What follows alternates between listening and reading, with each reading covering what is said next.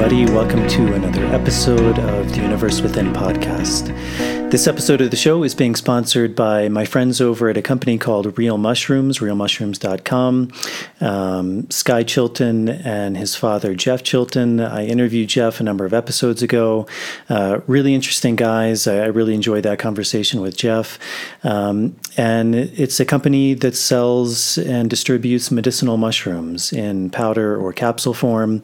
I was really happy to have these guys come on. I think they were very much in alignment with the values of the podcast. As you all know, a big part of this podcast is about plant medicine, holistic medicine, and I think the benefits of medicinal mushrooms are truly fantastic, and I think there's really a growing body of work that's really showing and alluding to all of the amazing properties that mushrooms have. They sell a lot of different mushrooms, things you've probably heard of, like reishi, chaga, lion's mane, turkey tail, cordyceps. Those are all mushrooms I work with. They're part of what I consider for myself a really holistic supplement regime. And the thing I really love about their company, not only are they really good guys, I think they're really ethical guys, but the product is really amazing. It's all 100% mushrooms. They're organic, and that's really rare. For better or for worse, the supplement industry is highly unregulated, and so often when you get supplements, you don't necessarily know what you're getting. You may be getting some mushroom, you may be getting a bunch of fillers and other things. Oftentimes, even when you're buying what may be a mushroom, it may not have any of that mushroom in it at all, unfortunately. Even some of the big, I think even the biggest company that sells mushrooms, actually it's not the fruiting body, not the mushroom itself. It's the mycelial, which is grown on grain, and then those things are mixed up and then sold in a supplement form. So not only are you not getting the mushroom itself, you're getting the mycelium mixed with grain. So it's one of the amazing things at Real Mushrooms is it's exactly that. It's real mushrooms. So it's 100% mushrooms, organic. So you're getting a really good product. You're getting the actual fruiting body, the mushroom itself, 100% of that. And again, just really great guys. I'm really happy to have them on and supporting this podcast. So if you'd like a really good product, you'd like to start working with medicinal mushrooms, check out their site, realmushrooms.com. And also listeners of this show, if you go to their site, realmushrooms.com/universe, you get 25% off your first order, which is a really good deal. And I think once you start working and tasting their products, you'll really see and feel a big difference. So thank you to them. And I think that's it. And without further ado, here is the intro to the show. Hey, everybody. On this episode of the show, I sat down with Josh Schrei. Josh is a really fascinating guy. He has a wonderful podcast called The Emerald. And on this podcast, he speaks a lot about animism and myths, storytelling, legends, and he does a really beautiful job of weaving a lot of these themes together. Really talking about animism and kind of this pulsating life force that exists in all things.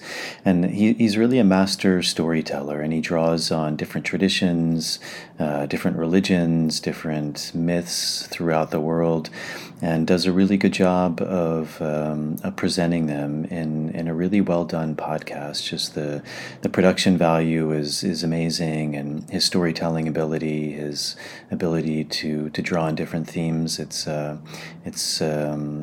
just excellent. So it was a pleasure to have him on, to have him talk about some of these things, to go into these ideas of animism and spirit, and just kind of the power of myth, and a bit about his background, and just a lot of topics that he touches on in his podcast. So I think and hope you all will enjoy this one. As always, if you're able to support this podcast, that's a really big help to me to continue to bring on these guests. Patreon is a really good option. You can sign sign up for as little as $1 a month. There's different tiers you can sign up for. Those tiers give you different things back, things like early access to shows, bonus material, Q&As. To all of the patrons, to all the people who are supporting that way, thank you very much. I really appreciate it. And if you're able to do that, thank you in advance. Also, if you're not able to do that, as always, doing some of the smaller things make a really big difference. So if you're viewing this on YouTube or Rumble, subscribing to the show, turning on the notification bell, liking the video, those things really help with the algorithms. And then if you're listening to this show, the audio version, the podcast version on Apple Podcasts and Spotify, following or subscribing to the show, leaving a starred rating and a short review is also a very big help. So I think that's it for the intro. Without further ado, here is my conversation with Josh. Running out from the maze, running out of the maze today. Running out from the maze, running out from the maze, running out from the maze today. I'm running out from the maze, running out from the maze, run out of the maze today. Well, great, man. Well, yeah, thank you for coming on. I really appreciate it. We were chatting a little beforehand. I'm actually coming from Ireland, and I just my buddy who's here, I turned him on to your podcast, and he said it was the best podcast he'd ever listened to. So shout out to Emmett. He also wanted a shout out on this. I don't know if you realized I also had a podcast, so but Cool. according to him, yours is the best. So, Jason, just so you know, you were cutting out a bit during that last Okay. part. I don't know if how your internet connection is, but Yeah, it could be a little wonky, but hopefully it'll stay okay. up. Yeah, but if anything comes up, just let me know. Yeah. Okay, cool. So yeah, so maybe to start, you could just tell the audience a little bit about yourself, because I actually don't know much about your backstory. So I'd also be very curious to learn about that as well. And then also maybe what got you interested in the podcast, and what was the impetus to start that? Sure. I mean, it's funny. I guess now the podcast is starting to spread out and reach a certain number of people, and then within that, people are actually wanting to ask me the like terrifying question of who I am and where I came from and how I got into doing this and that kind of thing. And I have to adjust a little bit because my tendency is definitely not to talk about myself very much. I much prefer to tell stories and talk about the animate forces at the heart of those stories. But I can just say that I grew up fairly steeped in an animate worldview. I grew up in a spiritual practice center in the Zen Buddhist traditions, and then went on to live in India when I was younger. And that time in India as a teenager really affected my worldview, really impacted me, led me to study the Indian traditions and the Tibetan traditions for years and years and years and years, which I still continue to do. And at the same time, growing up in the Southwest, I was exposed to Native American traditions. I practiced in the Lakota Sweat Lodge tradition for a while. And so really my life has been a long journey of practice. It's been a long journey of seeking a place that I know that you're familiar with, which is the place of rapture, of union with the natural world, of union with what is sometimes called the divine. And it's been a driving force in my life, and the times when I recognized that as a driving force in my life and was able to architect practice around it went really well. And the times when I ignored that as a driving force in my life and tried to pretend it wasn't, didn't go so well. And I always found myself called back to the direct experience of ritual practice. And And within that, really started the podcast as a way to help reconnect myself and hopefully others who listen to it, to reconnect myself to what you could call the voice of the animate, the voice of the world around us. So if we understand, that the myths and stories and philosophies and traditions are pointing us not to, a set of abstract, analytical, rational conclusions, but are pointing us instead to something experiential. They're pointing us to a fundamental somatic, heartfelt experience of the world around us. And if we recognize that in the modern world we've kind of drifted away from that felt experiential, then I feel that there is a need now to reconnect us to this deep felt animacy, that we're longing for it, that when it's missing, terrible things happen. And so the promise of the stories, the promise of the myths, the promise of the practice traditions, the promise of ritual is this promise of reconnection, of returning us to a place where we can listen more deeply to the voice of the world. And in listening more deeply to the voice of the world, maybe start to understand what our role is in singing back, in offering back what we're here to do in this world of eyes, as I recently said in an episode. What we're here to do in this world that is alive. So really the impetus behind the podcast, I guess, is, a journey of felt experience within practice traditions and outside of those traditions, a journey of felt experience that has been beautiful and wonderful and tumultuous and aggravating and powerful and all of these things. And I want to help in whatever small way I can to return people to a basic experience of connection with the animate forces all around us. How would you define something that's animate, or that idea of animism?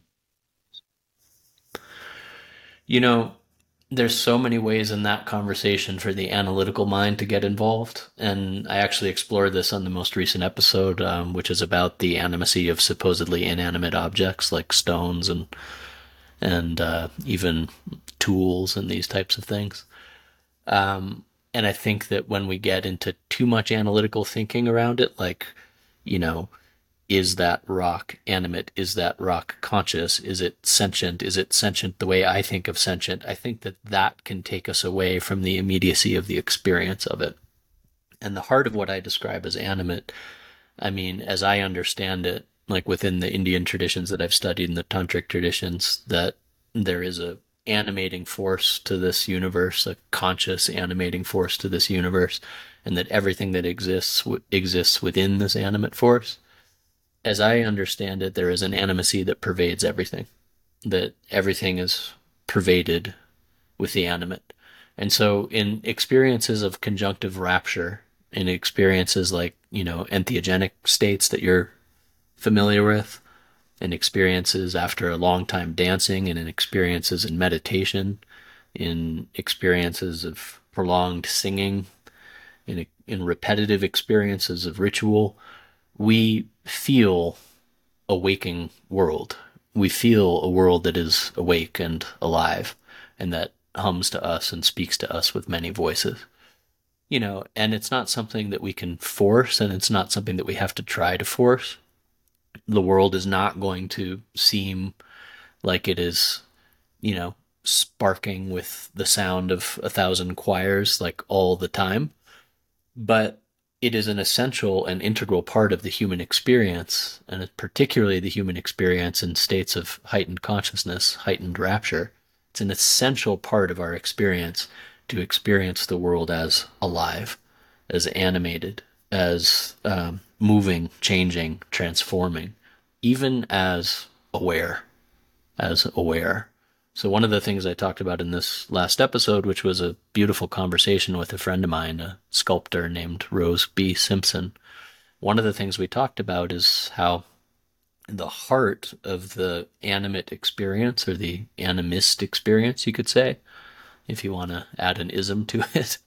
The heart of that experience is understanding the watchful eyes of the universe around us, understanding that everything that we do matters, understanding that we are in a relationship with stones and waters and trees, that yesterday we were those stones and tomorrow we will be those stones again, and that the body that we inhabit is made up of those stones. And all of that talk of the stones being grandfathers isn't metaphorical talk.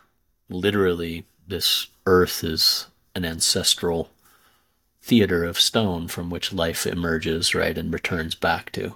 And so our connection, I think that David Haberman says this in his book really beautifully, but our connection with the so-called inanimate world is much, much, much, much, much, much deeper than we think. We are intimately tied, intimately connected to all that which is around us, and all of it hums with life. All of it hums with life. All of it exhibits agency in its way.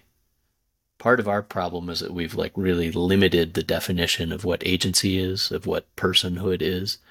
We've really limited it to think that it's all based on the kind of detached ability to observe oneself, right? But there is a pattern, there is a flow to this great creation, and that flow is really, by most definitions, alive, which is why culture upon culture have recognized it as alive for thousands of years. One of the things that you see in traditional cultures all over the world is something you seem to be really connected to, which is this idea of myth, of legends, of stories, and it seems like something in a lot of the cultures we've come from, we've been cut off from that, or maybe the stories have evolved, but it seems like there was these ancestral stories that I think often we look at them as somehow silly or even childlike. But even in a lot of the work I'm doing, even with a lot of plants, there was often this idea that before working with the plant, that the story had to be told. And every time that the plant was worked with, the story was told because it was understood that Mm-hmm. one, that created a ceremony, it created a ritual. Um, but there was a deep knowledge that was passed in that story. And even to the point where they would say, that there's these healing codes that are embedded in the story that affect us as medicine without even the medicine Mm-hmm. itself. And I feel like a lot of these myths and legends are like that. So I guess the question would be why or how have you found that that's so important? Because for me, it resonates as very important, but it seems like something we've moved away from or even lost.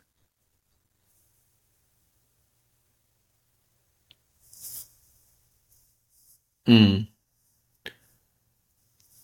Yeah, you broke up a bit there at the end, but I think I got where you're going. So the we assume and when I say we, I mean the modern West, right? The lens of modernity that all of us who are within the modern culture tend to see things in a fairly particular way. We in the modern West, looking through the lens of literate analysis, assume that the purpose of a story is to be about something. So it's written down, and that story is a placeholder for some type of deeper meaning. And certainly, this literary way of seeing the world has its beauties and has its benefits. But when you look at the role of myth and story, as you're getting at, when you look at the role of myth and story in traditional ritual culture, the myth and story aren't just about something, they are designed to provoke something, a journey within the individual who hears it, or within the ritual space in which people are telling it or enacting it. Often the stories are enacted. Often they're told, but that telling is a transmission. When you sit around a campfire and listen to somebody telling a story, and they speak of the waters, and they speak of the skies, and they speak of the ashes, and they speak of the trees, right? They're taking us somewhere. They're not simply saying, now I want to tell you a story about these abstract concepts. They're saying, now I want you to feel the bristle of the blue spruce with your skin. I want your mind to be linked with the wisps of cloud. I want your consciousness to go on the journey that the waters go on, right? It's a way of provoking a feeling, of taking a person into a particular state. It's an initiatory process. It's a process of transmission. So the story is, in this way, a living entity, right? The story passes on from mouth to ear, and the story provokes reactions in bodies, and those reactions change behaviors. And in this way, the story exhibits all of the hallmarks of a living being.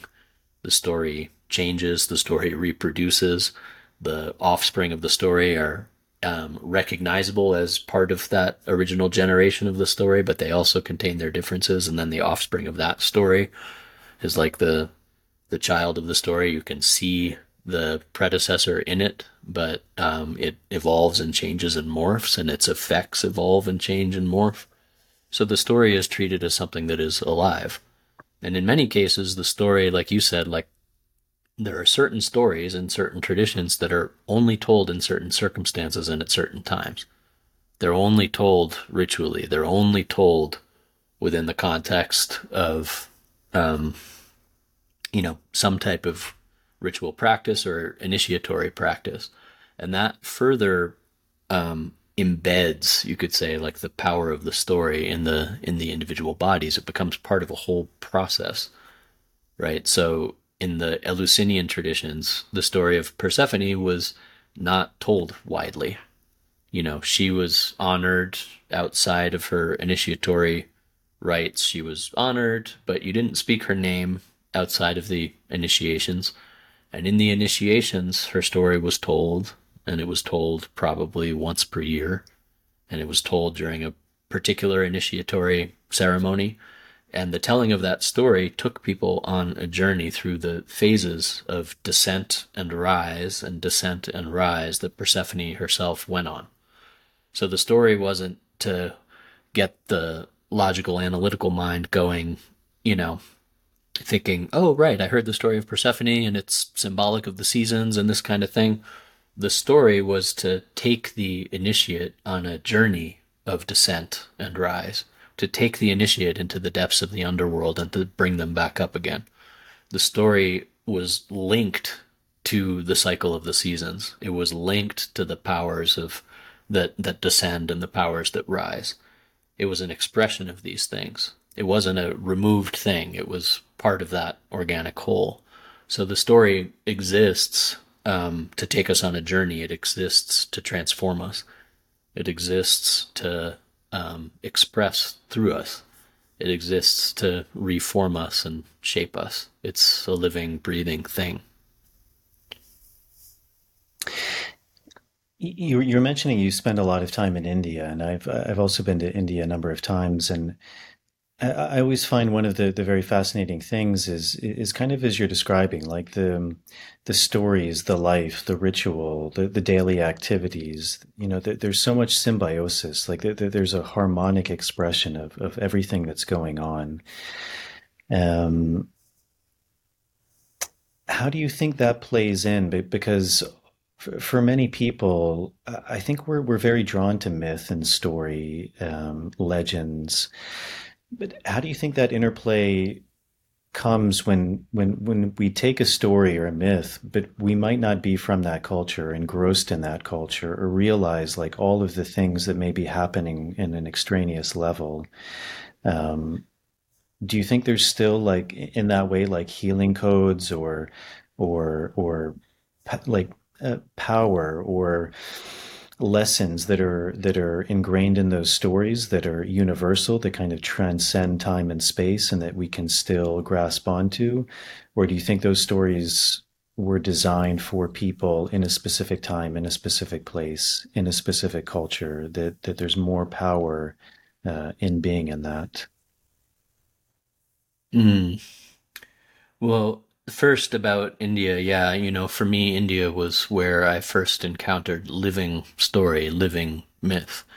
story that is shaping bodies and shaping culture and is recognized as the living force that it is. So myth isn't something that just like lives over here as this little separate thing that's fun and maybe fun to like, write about in science fiction or fantasy movies, right? Myth is a living force that permeates the culture, and story then holds a very different place than it does. But yet still in Western culture, story does drive culture, right? There are many mythic narratives at play within our culture, and we see those mythic narratives play out. It's just that we're not always aware of it. We're not always aware that these are deep, sacred, cultural driving forces, right? And when we forget that, then we're liable to be swayed by any old story. And that's something interesting to look at in terms of modernity and its relationship with story. Now, as far as, the body of a story, the context in which a story lives, I think that it's both. I think that having studied like in traditions, I think there is a very, very deep power to what you could call kind of the initiatory phases and ritual phases of coming to know certain stories at a certain time, and a story having a living context with which everyone kind of is familiar with within the body of that culture, and a story living and growing within that context. I think there is a deep power to that. And I think that it's important. I always recommend that people study in lineage. I think that at some point or another in a person's life, studying within lineage is just, it's really potent and powerful. And it means sometimes we have to, get over some of the aversion we have to the idiosyncrasies of lineage, right? And there are many of those. And we have to find the right one for us. But there is a power to how story lives within context, absolutely. And then I think on the other side of the equation, I think it's important, there's a lot of people now who are wanting to reconnect to animacy. There's a lot of people who are wanting to reconnect to the potency and power of myth and story. And I think it's important to remember that all of our ancestors had contexts in which to feel this. All of our ancestors felt connected to story. All of our ancestors, no matter where you come from, all of our ancestors were quote unquote animist in one way or another. That the, part of the process, and you could even say birthright of being human, is the offering to access the animate, to access, to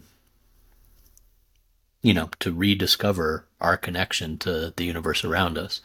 And story, whether it is anchored in lineage or unmoored from lineage and free floating around the globe, has power to offer within that. Now, I feel that story should be treated respectfully. There are certain cultural traditions that don't want their stories shared, and I feel like that should be absolutely respected. And then I also feel that the animate is mysterious and reshapes itself all the time and reimagines itself all the time. And I know, like, from my, studies and time in Brazil, that there are syncretic traditions popping up all over the globe all the time that are reimagining story.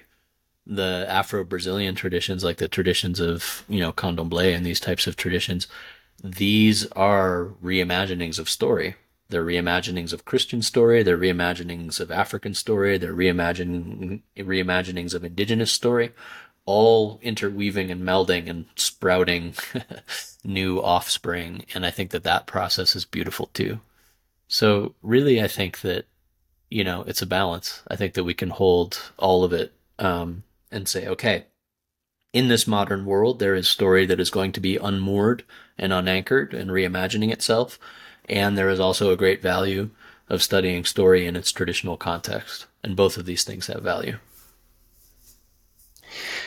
It seems like one of the interesting things you're doing is kind of as you described, like you've become very immersed in various traditions, and it seems like you're able to speak from a place of experience, but also kind of drawing on various traditions and kind of refining them down, finding these commonalities. Do you have, I mean, this is kind of a big question, but Do you think there's a common source of where these stories are originating from, as in some sort of direct experience that someone is having? Like in a more like Judeo-Christian point of view, like, like Moses is receiving the Ten Commandments from God. I mean, it's very clear that that's Mm. where the source is coming from. Um, or do you think these are things that people are learning along the way in order like to bring order to their society, to bring order to their tribe? Because it seems like there are so many commonalities. I mean, as you said, like so many stories are told and then retold in different ways. Even as civilizations begin to change, like even Mm. that Christian story, you can see very parallel stories as you go further back in time, and even in disparate parts of the world. To, I mean, I know it's a big question, but do you have any sense of like kind of the origin, like where these stories are coming from? Is it a direct experience of people? Is it is like some people would say it is a divine truth that's being experienced somehow, and then that's being relayed in the archetype of someone like Moses. But it's very interesting because, as you are alluding to, like a lot of these stories are retold or repurposed to serve a particular time and place. Yeah. First off, I like big questions. It's good to dive into the big questions. And, I can only speak from my perspective and my experience. They say the Vedas were heard. They say that the Vedas were heard, right? So the sage bards, the rishis, the kavis, the sage bards heard the Vedas resounding from the land. Right, in the Australian Aboriginal traditions, they'll talk very plainly about how the land transmits songs and stories.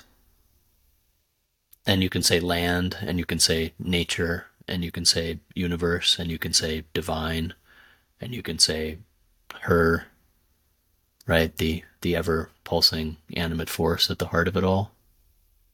Vak Shakti in the Indian traditions, the power of voice, right? The stories emanate from the voice of nature. The stories emanate from the voice of nature and are heard, they're perceived by the ones that attune themselves to hear these types of stories. So the human being, are they filtered through the individual filter of the human being and then through the individual filter of culture? Yes. Right. But the more the human being attunes themselves, right, no matter what culture they happen to come from, they tend to hear a similar story because that story is reflected in the structure of nature around us. So stories of sacrifice and regeneration, stories of expansion and contraction, stories of rise and fall. All of these things are stories that are shouted by the world constantly.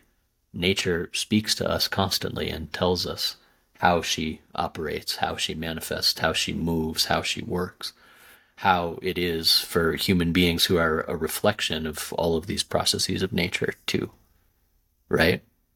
So what you find, it's important to recognize differences in cultural story because there are many, but at the heart, at the foundation, at the root, stories are what they are because human bodies perceive directly from the source, they perceive how it is within the natural world, right? The myths at their heart are aligned with the workings of nature. So then, like I said, they get kind of filtered through the prism of culture. And usually within traditional cultures, there are kind of what you could call like contexts and systems of accountability so that someone who receives just any old story has to demonstrate how that story is actually a reflection of how nature works, right? It's not just like, oh, I came up with any old thing, like some storytelling these days. Like some storytelling these days is just like, you know, oh, I came up with any old thing. That's just as good a story as any other, right? Well, I asked Tyson Yunkaporta, who's an indigenous author from Australia, I asked him, um, you know, he talks about good story and bad story. And we dove into it a little deeper and talked about how, quote unquote, good story is story that is in tune with how nature actually works. So there's story that is a reflection of how nature works, and then there's story that might lead you down a road that isn't quite in that direction. For example, I've used this example before, but the story that on a planet of limited resources we can just continue consuming as much as we want, that's bad story. It doesn't line up with how things actually are in nature. Good story is sung from the waters, sung from the hilltops. Good story is sung from each blade of grass that rings like a little bell, right? Good story resounds all around us, and we have to attune ourselves to start to hear it, to start to hear the story of the voice of nature, the voice of the power of the world, right? And in hearing it, then figure out how to give voice to it. And in giving voice to it, have a system, some type of system of accountability around us where that story can then be put through the filter of culture, right? And then reach others and touch their hearts and move and evolve. So I feel, and again, this is all, I don't expect people to agree with me, but I feel that story is the voice of the world speaking to us. And the reason that we see so many commonalities and so many cultural stories is because nature speaks along particular harmonic lines and is heard in very similar ways by people who are attuned to her. You mentioned this idea, which I think is very profound, and actually something sometimes I think we forget about. But in these stories, in these myths, there is this idea of reconnecting. You use the word rapture, um,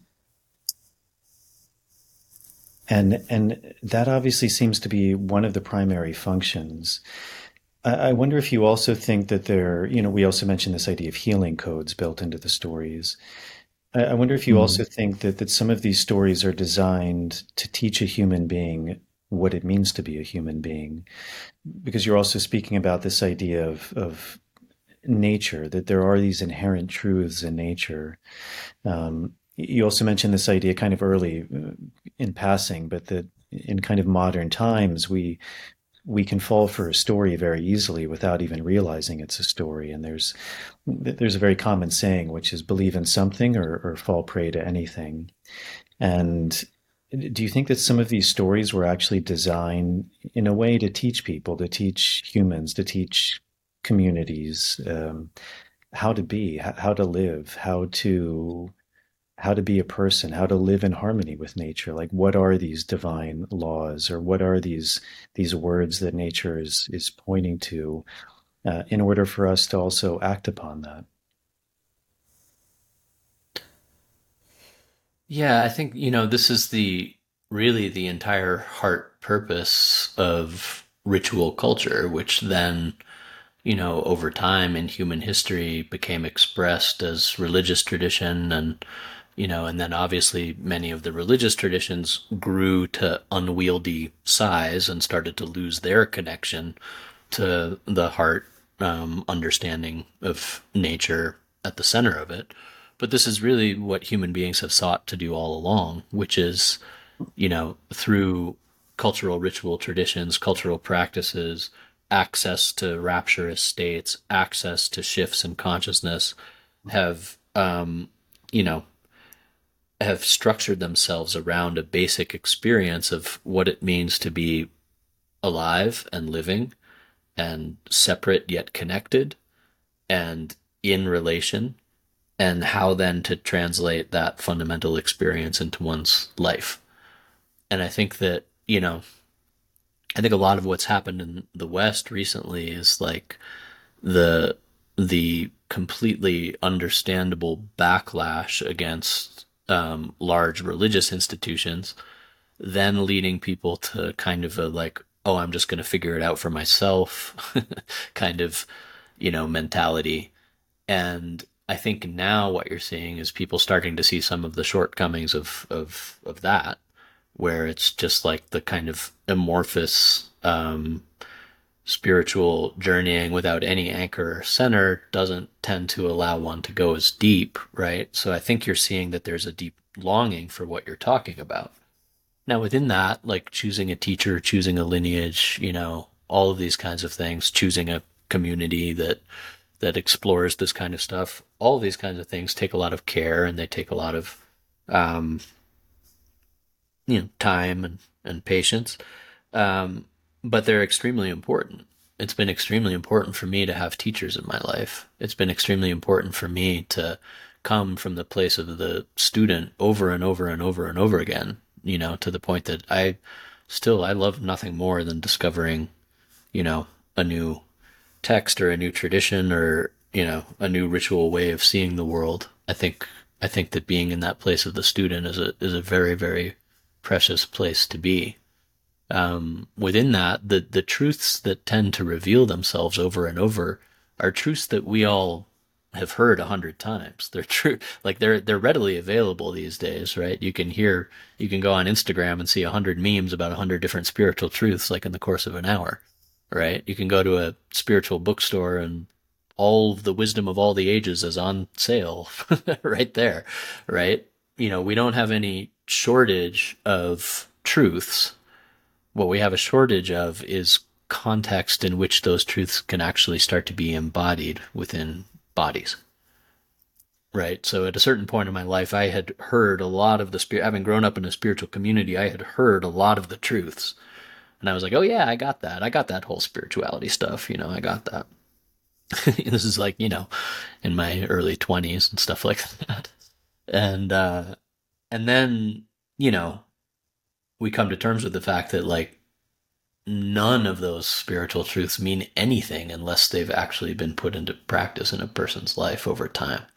So the truths that tend to, replay themselves over and over again are truths about interrelationality and truths about love and truths about cause and effect and truths about how what we do to the web of life we do to ourselves and truths about seasonality. And this is a big thing that I'm talking about now, in preparation for a coming episode, but the seasonality, how things have their natural time of growth and their natural time of contraction and their natural time of planting and their natural time of harvest. And we live in a world these days that is trying to push everything outwards all the time, right? Oh, I had a spiritual experience. I have to tell everybody about it on Instagram and maybe I can monetize it and that can start to be my livelihood, right? Or, oh, I'm developing this new AI code software thing. I've got to get it out to market immediately without any testing, right? There's this constant push forward, this constant push to not hold the truth, to not have the seasonality of it, to not let it ripen with the seasons, right? To push it outwards. And in pushing it outwards, we're ensuring that none of it is actually getting embodied, right? It needs time to be embodied. It needs seasonality to be embodied. It needs a winter, right? It needs a cycle of the winter in which things go inward and the sap draws in. It needs that. So to me, this is one of the most profound truths that nature is broadcasting to us continuously, is that everything in its due time. The moon is singing this to us all the time, right? Everything in its due time, everything in its due season, everything ripens, according to the nature of the seed that was planted and the conditions of the soil and conditions of the light. And what we can do is maybe prepare the vessel well, the container well, so that all of these truths that we're exposed to, so that one of them lands, right, and has a place in us to sprout roots and to sprout branches and leaves and to reach towards sunlight and to grow over time. Over time. So these truths are all around us, and it's about having a place within us, or a context, a ritual or lineage context, or a communal context, or a friendship context, or a context within our loving relationship, a context in which those truths can actually start to sprout roots. You did an amazing 2 episodes. I believe it was called the Revolution Will Not Be Psychologized. One I think was just your own production, and one you interviewed someone. I'm probably going to butcher his name. I think it was Bayo Ako Malafe. Maybe you say it. Bio Komalafe, yeah. And I really enjoyed those. And you know, you touched on a lot of topics that I had been noticing probably for the past decade. And as we were talking a little bit about before we started the recording, you know, and almost everyone watching this probably realizes, but a big part of my work is working with plants, with plant medicine.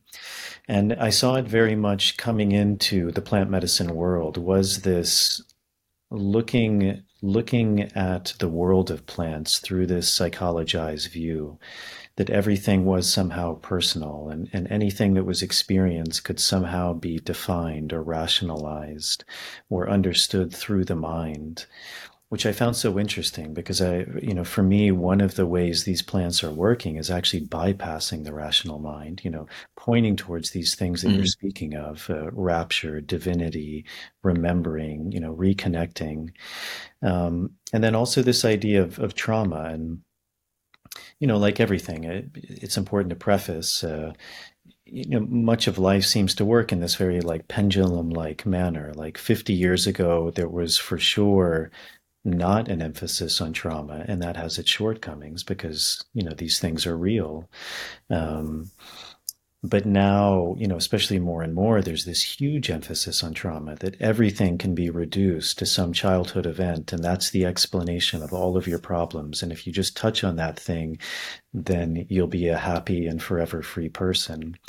And, you know, as you mentioned, kind of it goes with this very like I, me kind of culture that we're living in, where everything is on Instagram and, you know, my trauma, and it becomes another layer that we add on to. Whereas, you know, I think the essence of what a lot of these plants are pointing to is this stripping away, this moving towards the unknown, towards the mysterious. And yet that kind of trauma mentality is like packing on more layers. Well, I have this, and therefore this, and therefore this, and therefore this. Um, there was a lot of quotes. I actually have quite a few written down in from those two episodes you did. But I was wondering if you could just maybe begin to explore that a bit with the audience. What you were pointing towards in that idea of the revolution won't be psychologized, because you know it's very fascinating. Like when I was noticing that 10 years ago, it seemed very specific to plant medicine, that vernacular was very much coming in there. Um, you know, and Mm. there was a lot of, you know, again, there can be benefit to that, but I also noticed, you know, there's a tremendous amount of problems because there was a real amputation of all of the mystery, of all of the unknown, of all the cultural context, of all of the things that can't necessarily be explained with this vernacular. But I thought you did a really amazing job of beginning to touch on some of those points. So I wonder if, you know, again, it's I don't expect you to summarize, you know, the 3 hours or whatever you did in those two episodes, but are there some points you can touch on about that? Sure. I mean, you know, there's many different levels to what you're asking about and what those episodes go into. I think, you know, if I were to look at the heart of it in relation to this conversation that we're having, the modern Western world will turn anything into what you could call like an individualist sport, right? Like, we'll turn anything into a, a activity or, you know, lifestyle or way of seeing the world or belief system that has only really to do with the individual. And you can see this in modern day spirituality. You can see it in modern day work with plant medicines. So, with the work with plant medicines in particular, you know, the Western world assumes that, okay, if we're going to get approval to use these plant medicines in like mass setting, we're going to have to introduce them in this therapeutic model. And the nature of that therapeutic model is, for the most part, one person with their therapist. And the reason that that a person goes to participate in one of these, you know, psychedelic sessions, or whatever they happen to be called, is because they want to address something that's going on within themselves. Now, the want to address things within ourselves is natural and beautiful, and it's something that, you know, the psychology world has opened up a lot for people in the world. And so I say at the beginning of the episode that it's not like a bashing of of psychology, because I think it's good, obviously, that people are addressing what is called trauma and that issues are coming out. But we have to also be able to expand the cultural lens a little bit and say, okay, it's not a small thing to take incredibly powerful beings. We can call them substances, but we could also call them beings because that's how they've been traditionally understood. To take incredibly powerful forces, incredibly powerful beings, incredibly powerful plant medicines out of a ritual, communal, ecological context and say that the most neutral way that a person can actually experience these substances is by themselves in a room, on a bed, with a therapist attending to their specific personal needs. That's a massive shift in understanding how these substances work. And I understand that there are certain healing traditions that use, like traditional healing traditions, that if a single person is sometimes in need of like a really powerful healing, will use plant medicines individually. But for the most part, when you look at those cultural contexts, whether it's, looking at the Huichol use of peyote or the Shipibo traditions, or even the modern, syncretic traditions like the Native American church or this kind of thing, like these traditions are done communally, and they're done communally for a reason. And within that communal context, right, there is a sense not only of what the individual is going through, but a sense of what the communal field needs, what it requires, what forces are present on any given evening, right? And when I say what forces are present, they recognize inherently in those systems the presence of forces that are beyond the individual. It's a very big change to then take that and say, okay, this experience, this incredibly powerful experience, all this is about you. All of it's about you. All of it's about your head and what's going on in your head.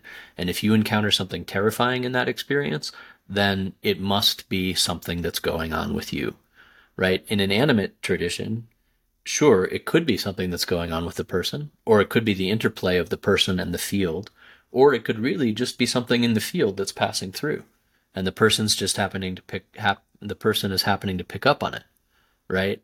And to me, this relieves a lot of the burden on the individual. And you could say this in relation to psychedelic work, but you could also say it in relation to what is called kind of personal growth work in general. It's not always all about us. There are fields, there are contexts, the, that meme, I mentioned it in the episode, but that meme, like if you see a wilting plant, you don't say, aha, you have wilting plant syndrome, right? You look at the lack of light or the dryness of the soil or the, amount of water. You look at all of these contexts in which the individual grows, and you evaluate that contextual relationship. The problem with saying it's all about you, right? On the one hand, you might cause a person to feel like they're the most important thing in the world, right? And that happens sometimes with individual psychedelic experiences. I went off into the woods and I took mushrooms and I went up onto that top of the mountain and I was told that I'm the Messiah, right? Like that kind of thing, right? The flip side of that is somebody could have a really terrifying experience, encounter something that in a traditional context could be seen as, kind of a malefic force that's moving through. And they could think, oh my God, this is all about me. It's all about like something I went through. I have to clear it. I have to figure out what it is. I have to go through like the turmoil of it. And, sometimes individual turmoil is necessary, but sometimes it's just a matter of saying goodbye to that thing and letting it pass right on through. Right. And so, and this, this is very interesting in terms of like the Greek animate foundations of modern Jungian psychology, for example, in which all of these Greek stories are referenced and Greek stories are used. Like, the story of Narcissus looking into the pool, the story of Eros, all of these stories. And all of these gods and all of these forces of nature are presumed to be things that only live within the individual psychology. Now, this isn't how the Greeks saw it. Right? The Greeks recognized those as forces that lived within the individual and within the community and within the ecology and within the cosmos, right? So things have to be addressed on multiple levels. And there are issues with how we've chosen to address things only on individual levels. there's issues with that. There are issues with that. And those issues are important, I think, really important to look at. So with psychedelics, I say in that episode, like, I'm hopeful, I'm in support of, I've met people who, um, in the modern context, have done like psychedelic assisted therapy and, have been brought out of some pretty serious situations with PTSD and things like that. I know people who are former Navy SEALs who are helping people overcome like deep PSD and traumatic brain injury and all kinds of things with psychedelics. So I think there is individual application, but I think there are also larger questions about what's the paradigm, and again, in our rush to kind of reference something we were talking about a few minutes ago, in our rush to get things out, right? In the psychedelic world, like, rush to patent certain therapeutic systems and make them available to the masses. In our rush to get things out, what are we missing? Where are our blind spots? What are we assuming is just kind of a natural way to do something when no culture before us has said, like, this is the way you do it, right? So I think those types of questions are deeply, deeply important. There's, there's this interesting kind of idea that you mentioned also with this idea of trauma, because the trauma, in a way, it speaks about this idea of the self. And, often I think in plant medicine work, as you were mentioning, there often is a communal aspect. There's some sort of connection that's being formed, not only in the human realm, but in the realm of spirit. And often, Yeah. for me, and again, I can't say this is absolute truth, but from my experience, when I've seen people who I've seen who've really deeply touched, the essence and had very big and profound ceremonies, they're often left with a sense of humility, of gratitude, of connection, of awe. They're without speech. And a lot of this, psychologizing of society or of this plant medicine work, again, it's very much going back to the rational mind of like reducing, of pulling things apart. There's a division rather than a connection. Even you mentioned something very interesting, this idea that like psychologists are now involved in plant medicine. And I think you brought this up in the podcast, which is a fascinating paradigm shift because they were often the ones who were very skeptical or even dismissing altered states of consciousness as not being real. And yet for the people who worked with these plants, those altered states were seen not only as real, but in some sense more real than the real world. And now they're kind of the new shamans, the new arbiters of what these experiences are pointing towards. And another thing you touched a lot on, which I think was really powerful, is this idea. Even a plant. You were talking about the shipibo, like a plant like ayahuasca. I mean, even built into the name is vine of the dead, and there's this real idea of death, of rebirth, of going into the darkness. And it seems like so much of kind of this psychologizing of the world, you were speaking a bit of it, is, I think for the first time in human history now, like more people live in cities than live in the country. And so there has become, in a way, this disconnect from nature, of natural law, of birth, of death. And it seems like so much of our fear is trying to make the world safe, which is also this very interesting theme that you find in plant medicine now, which is trying to make it safe. And again, putting a caveat that of course, like safety is paramount, safety in the dosing, safety in who you're working with, safety in the setting, these are paramount. But if things become too safe, it's kind of like this pasteurization of milk. It's like you're pasteurizing it to make it safe for consumption. But that milk then ends up killing you over a long period of time because you've killed all the life, you've killed all the microorganisms, you've killed the very thing that actually make it a life-giving food, and now you've made it a dead food. But it seems like so many of these systems are actually coming from a disconnect from nature, from a fear of life, and so we want to make things safe. We want to put up walls. We want to put up regulations. We want to do things in a way where we're not having to go into a loss of control. We don't need to worry about things like faith or worship or, surrender, because these are kind of dirty words in a way. And so we're trying to sterilize something to kind of fit almost like this worldview of living in a city where everything is compartmentalized, and we can name and know everything.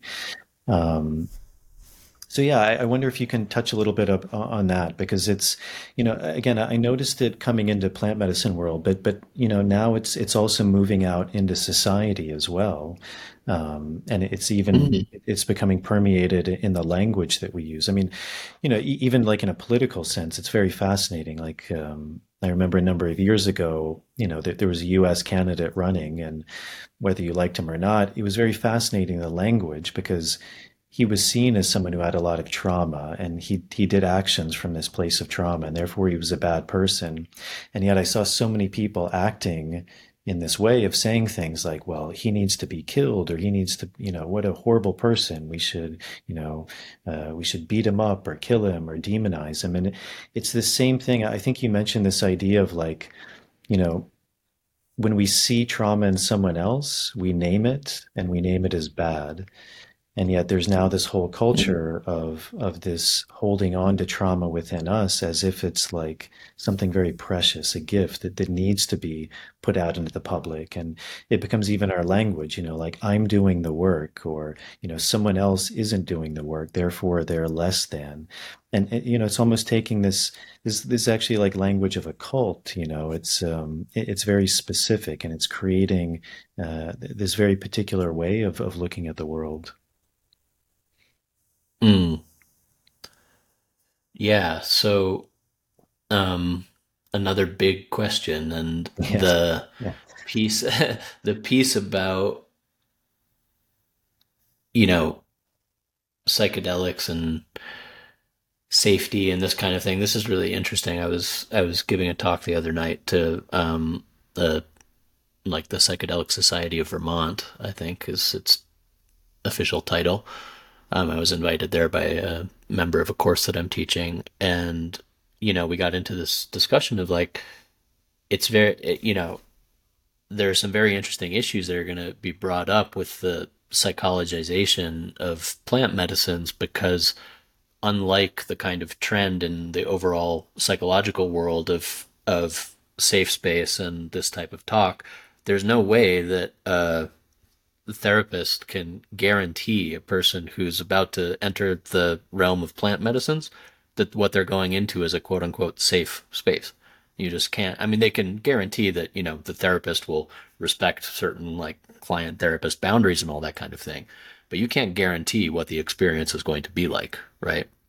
You can't guarantee that that person's not going to find themselves, you know, torn apart by the forces of nature, or every semblance of their ego structure disassembled before their quivering eyes, right? Like you can't guarantee that. And this is interesting because it gets at like the difference of what you could call, the way the animist world might view safety versus how the psychological world might view safety. You know, being disassembled like that, and you could say like drawn into the heart of the mother, or drawn into the heart of creation, that's ultimately for a being, in particular worldviews, probably the safest thing that there is, right? Like to ultimately have our individual selves dismantled and be taken into a state of union with the greater, that is safety. But to get to that safety requires a lot of things in ourselves that we've been holding on to incredibly deeply to die, right? You mentioned the name of, the death vine. And the fundamental experience in psychedelics is a type of death experience. It is the removal of the individual rational mind and the individual rational ego into that place of, subsumption into the jaws of the mother, right? So, in this way, animate traditions would probably see the discourse on safety a little bit differently than we see it in the modern world. So safety, like, yes, and I said this in the episode, I absolutely firmly believe that there is a need for, marginalized communities to have what is called safe space. At the same time, safe space has kind of like spilled over those boundaries and has come to mean like I'm not going to encounter anything uncomfortable, or I'm not going to encounter anything that my individual being sees as, rude or offensive or as a threat to the constructs that I've built up around identity or this kind of thing. And quite simply, the universe doesn't make such guarantees, right? The experience of being a human is compromise after compromise after compromise. The experience of being a human is precisely encountering that which makes us uncomfortable and that which asks us to see things in different ways and this kind of thing. So how do conversations of modern psychological safe space butt up against animist understandings of safe space? An animist, I'm going to let this plane pass here.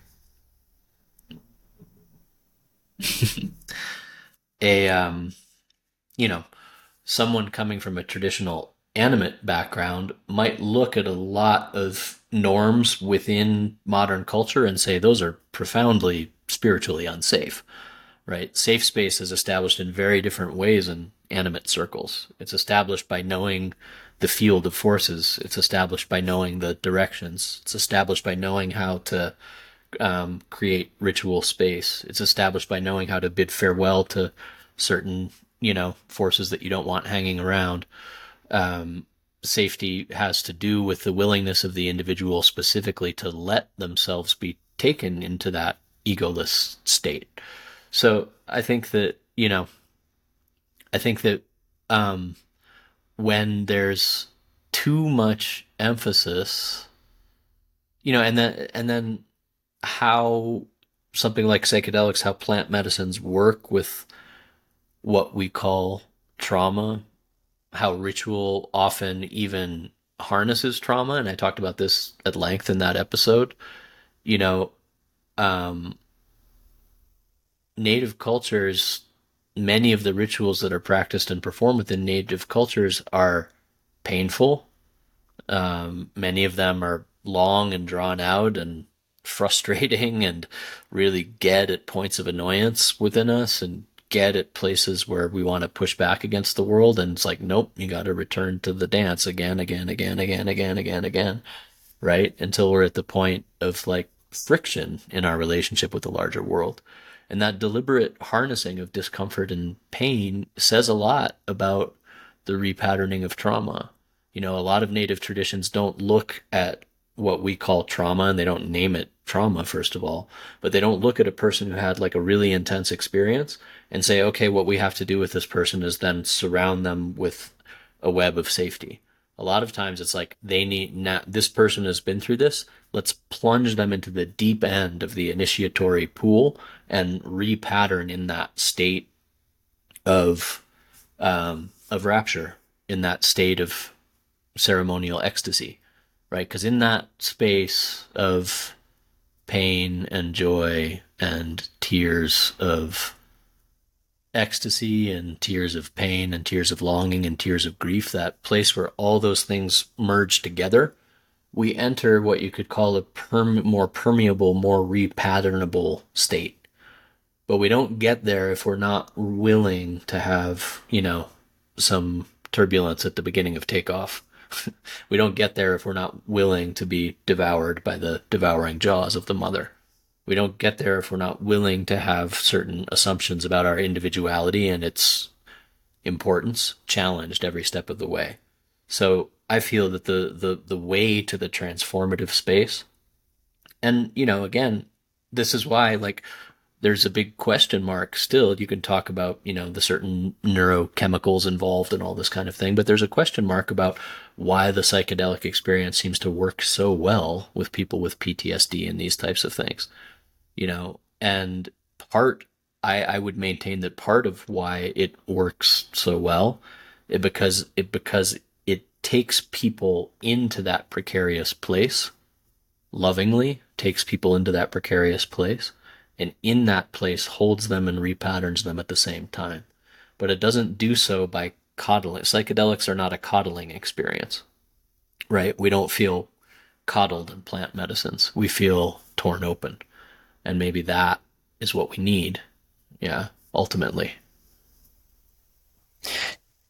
Your podcast seems to be quite popular, and I think in general, like there does seem to be a real resurgence of, I mean, interest in plant medicine. I mean, you see it everywhere. When I started doing this work probably 15 years ago, I mean, no one had ever heard of ayahuasca. I was living in New York, and that word just wasn't in the vernacular. Now, there's ceremonies And and all. now, Um, your guest from that second episode, Boyo, he mentioned something very interesting. He said this I think it was him. It could have been you, but he said it was this.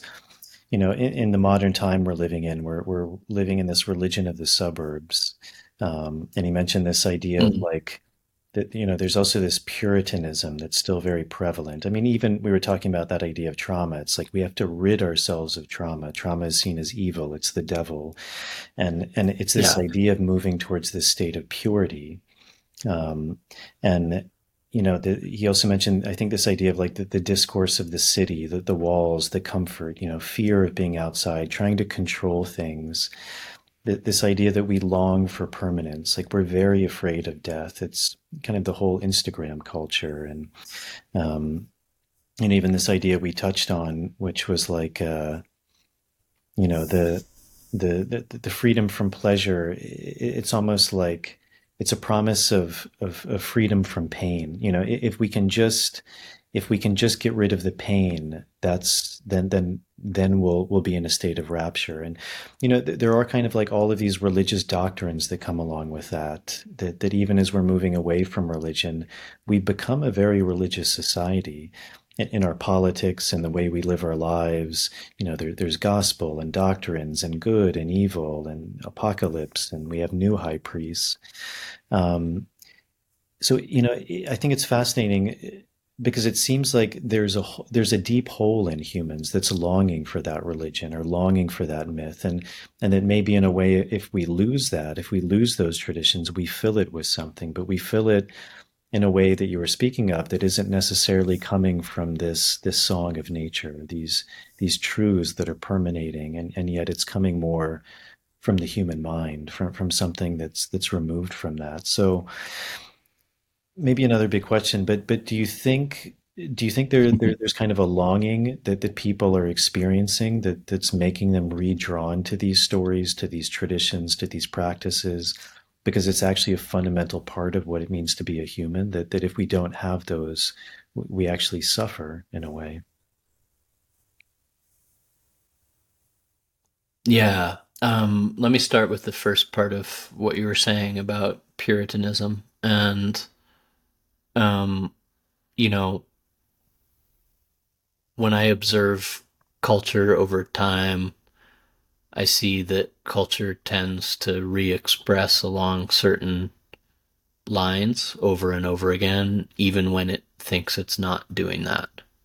So you can look, for example, in how you can very easily look at modern spirituality within capitalism and see how it recapitulates some of the problems with, late stage capitalism, like over and over and over again, right? You can see that very clearly, the consumeristic aspect of it, the disposability aspect of it, all this kind of thing. Um, you know, Puritanism formed a very big part of the foundation of the growth of the United States, for example, and I think is present in other Western nations as well. And when I look at internet discourse today, for example, I see a whole lot of like you know all all opinions that differ from mine shall be burnt to the ground, right? Anything that is uncomfortable or that scares me or that challenges me shall be burnt, right? To me, this is a direct lineage of puritanical models, right? And whether the person who's saying that is coming from the right, what's called the right, or what's called the left, I don't use these terms as much anymore. Um, but whether they're coming from, the right or the left doesn't matter so much. If the fundamental way of talking about something is that I only have space in my space of, in my comfort zone. I only have space for people who see the world exactly the way I do. That to me is very puritanical, particularly in the type of tone that it takes, because then it becomes like the reason that you see things the way you do is because of some deep moral failing in you, right? And this is Puritanism meets modern pop psychology discourse in a nutshell, right? If I look at you and I don't agree with something that you say, and then I say that, you know, the reason that you don't agree with me is because you're a narcissist and clearly, have some type of deep moral failing. That's a fundamentally, that that is discourse that sprouts right from the roots of Puritanism, right? American Puritanism, you know. Again, that is a witch burning style of communicating, and religious conservatives do plenty of witch burning. And at the same time, I think sometimes the progressive left in our country is a little blind to the amount of witch burning that it does as well, right? So I think that, there is so much talk about having a new type of communication paradigm. Now we're in this place where it's like people say that they want, like, say, consensus structures and anarchistic structures and this kind of thing, and yet they're still coming from this, like, if you say something that's different from the way I see something, then I'm going to burn you to the ground. Those two things don't work together at all, right? It makes certain things, certain types of organizing and communicating kind of impossible. So, when we say that we want different communication models and we pay kind of lip service to indigenous communication models and this type of thing, we have to be really willing to look at our own deeply embedded Puritanism. We have to be really willing to look at where we say, like, where we're not in favor of letting the voices speak and letting those voices swirl around together, and not immediately trying to take the conversation to a place of right or wrong, and not immediately trying to take the conversation to a place of you're wrong and I'm right, And what's interesting to me, people who've listened to the podcast probably noticed that I throw some jabs at the progressive left these days, and I throw jabs at the progressive left because, that's where my heart is, and that's where a big part of the audience is. And, if I got the sense that there were a lot of, like, real fundamentalist right-wingers listening to the podcast, I would be throwing jabs at them as well too, right? And those jabs are provocations. They're provocations, right? To look at our blind spots and to look at ways in which we become the thing that we're supposedly working against. And this is at play, in the modern activist world. It's at play in the discourse around saving the planet. It's at play in a lot of different places where we're adopting a frantic, anxious, puritanical, capitalistic, you could say, way of approaching situations, because we feel a franticness around getting things done. We feel a franticness around transforming the world. We feel, the weight of the problems on our shoulders. And the natural way that we know how to deal with that in the modern West is through the ways that we've been culturally taught to do. But, there was a beautiful piece from a woman who I believe is named Miriam Rose Unger, who's a Australian Aboriginal elder, and she's facing the exact same problems that we're facing, and she's facing more problems that we're not even facing in the modern West, and she's talking about the need to slow down and listen, and the need to let things take the time that they take, and the need to carefully consider and to hone our ability to listen in, to hone our ability to not always feel that we have to, put an agenda on conversations or put an agenda on things. And, this, to me, is necessary work. It's necessary work to be able to hold possibility. It's necessary work to be able to sit with paradox I've traveled a lot and I've met a lot of people from a lot of different worldviews. And, I've met people from very traditional religious backgrounds who are some of the most kind and loving people that I've ever met. I've met activists who are kind and loving people too. I've met people in both of those communities that are, a little more challenging, right? Like, you know, the fact that somebody sees the world exactly like us doesn't mean much, right? It doesn't mean that they're right because guess what? I'm not right and you're not right, right? All we can seek to do is align ourselves to that which, plays out in the larger natural world in a way that helps bring harmony among community. So, I do firmly believe that there is such a thing as harmony and such a thing as discord. I believe that there is what you could call like alchemical dross, like in myself, like things that I need to burn off and things that I need to work on. I have come out of sweat lodge ceremonies and felt like a certain kind of purity, right? Right. But this is different than purity, like puritanical discourse as it's become. This is different than saying, if you don't see the world the way I see it, you're wrong. You are eternally condemned to being wrong, right? This is a very, very different thing. So I think that we need to have a space to hold multiplicity and to, I really like my life wouldn't be what it is if I hadn't traveled and met people who see the world vastly differently than I do. And that's an experience I think is important. I think the internet is so interesting in this regard because it's connected us, but at the same time, it's allowed us to live in echo chambers where we only hear what we want to hear. I mean, it's interesting. You hear some of the things that come out of kind of communal subgroups these days and the assumptions that like everyone talks this way or everyone sees the world this way or everyone, and sometimes I think there's just an incredible short-sightedness in terms of like, that's just a tiny bubble that sees things this way, and that's just a tiny bubble that sees things that way. And eventually, these bubbles are going to meet and intersect, and we have to work together to find that common ground. And if we're not even willing to engage in that discussion of finding common ground, then there's not much transformation that can happen. Yeah.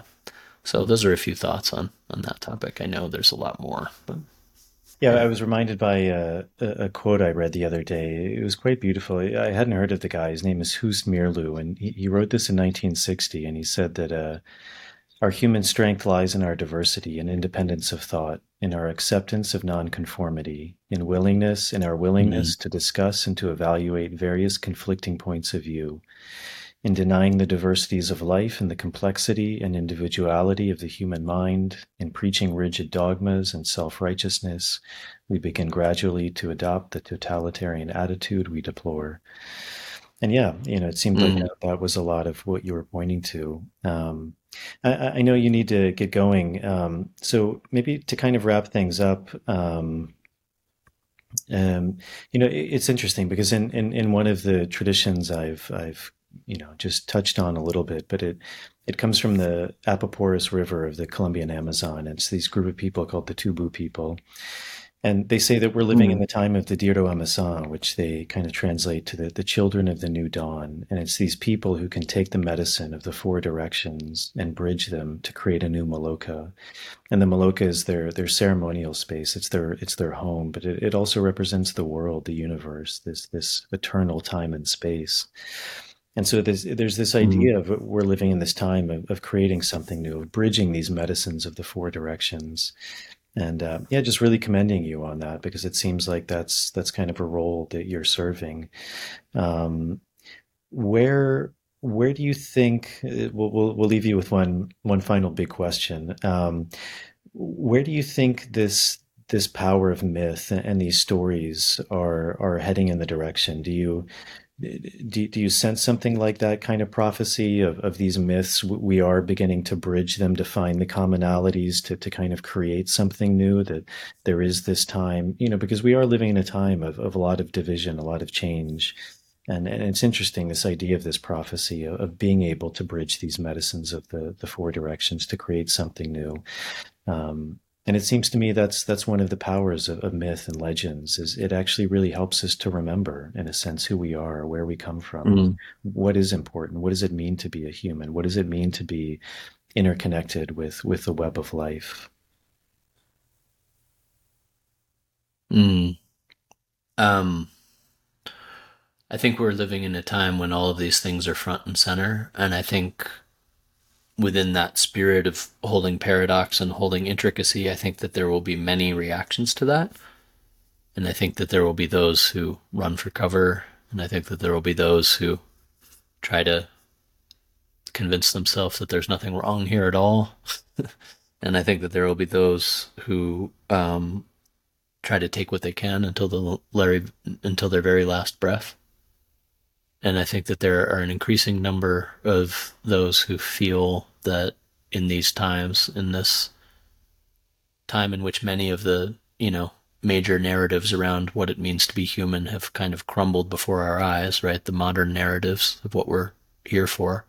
I think you will have a whole lot of people who are seeking and longing to remember, a deeper way, a better way. And, my hope is simply that people encounter ways to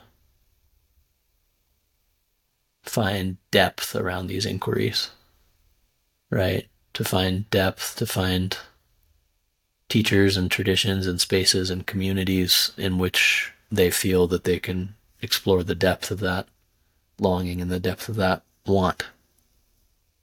So I feel, there was an Italian philosopher, Giorgio Agamben, who said that the primary opening of the human being to the world is not logical, but musical. And I feel like we live in a world of vast forces, and that these forces have voice, and that we're trying to navigate as best we can, each of us, what has become kind of a great cacophony around us. And within that, each of us has the potential and the opportunity to hone and fine tune the instrument of the body, each individual body, to be able to receive the song that emits from nature all around us, and to be able to learn a little bit about what it means to sing back to the world. And so in these times, I think we're called to develop a deeper relationship with resonance, a deeper relationship with what it means to be an instrument in our communities, in our ritual lives, in our partnerships, all of it. So my hope is that we can learn what it means to sing back, each one of us. Beautiful, Josh. Well, thank you very much. Thank you for sharing and for taking the time. If people are interested in learning more about you, or the podcast, or reaching out to you, anything like that, what's the best way they can do that?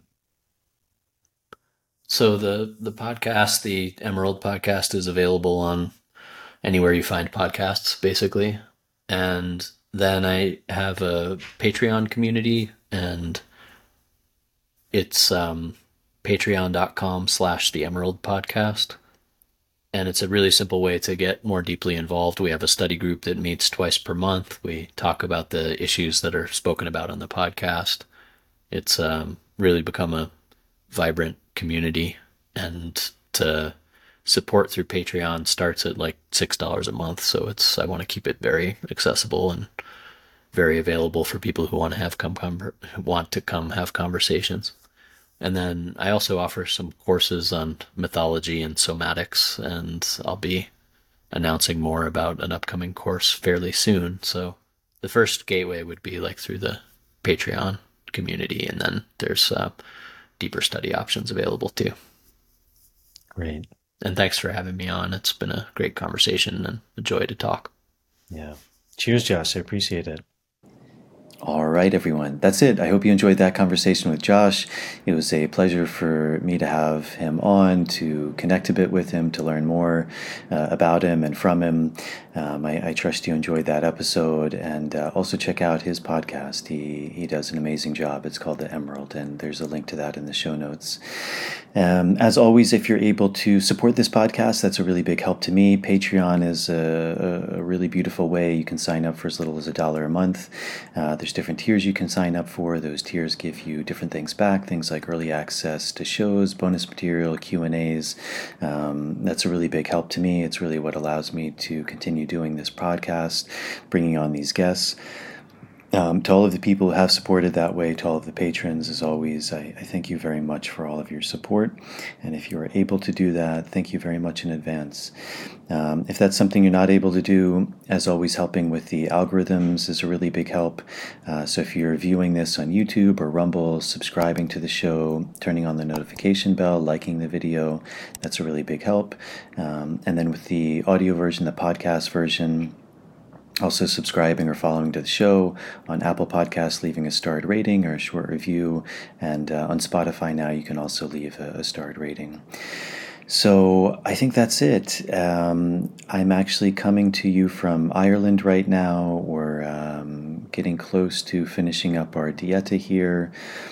Also, if you're interested in working with myself and my colleague Marav, I believe we still have a couple spots left for our upcoming retreat in Boulder, Colorado, as well as in upstate New York. So if you'd like more information on that, you can check out my website at nicotianarustica.org. There'll be a link to that in the show notes. My upcoming guests after this, I'm not 100% sure because I'm shooting a number of these in advance. But I was in Portugal before this, also running dieta, and there was a woman who I was in contact with a while back, and so hopefully I'll get her on. She sounds like a really fascinating woman. Her name is Satya. And after that, we'll have to see. Once I get back to Peru, I'll sit down and think about some future guests. So thank you all for the support. I hope this finds you all well. I wish you all the best, and I will see you all on the next episode.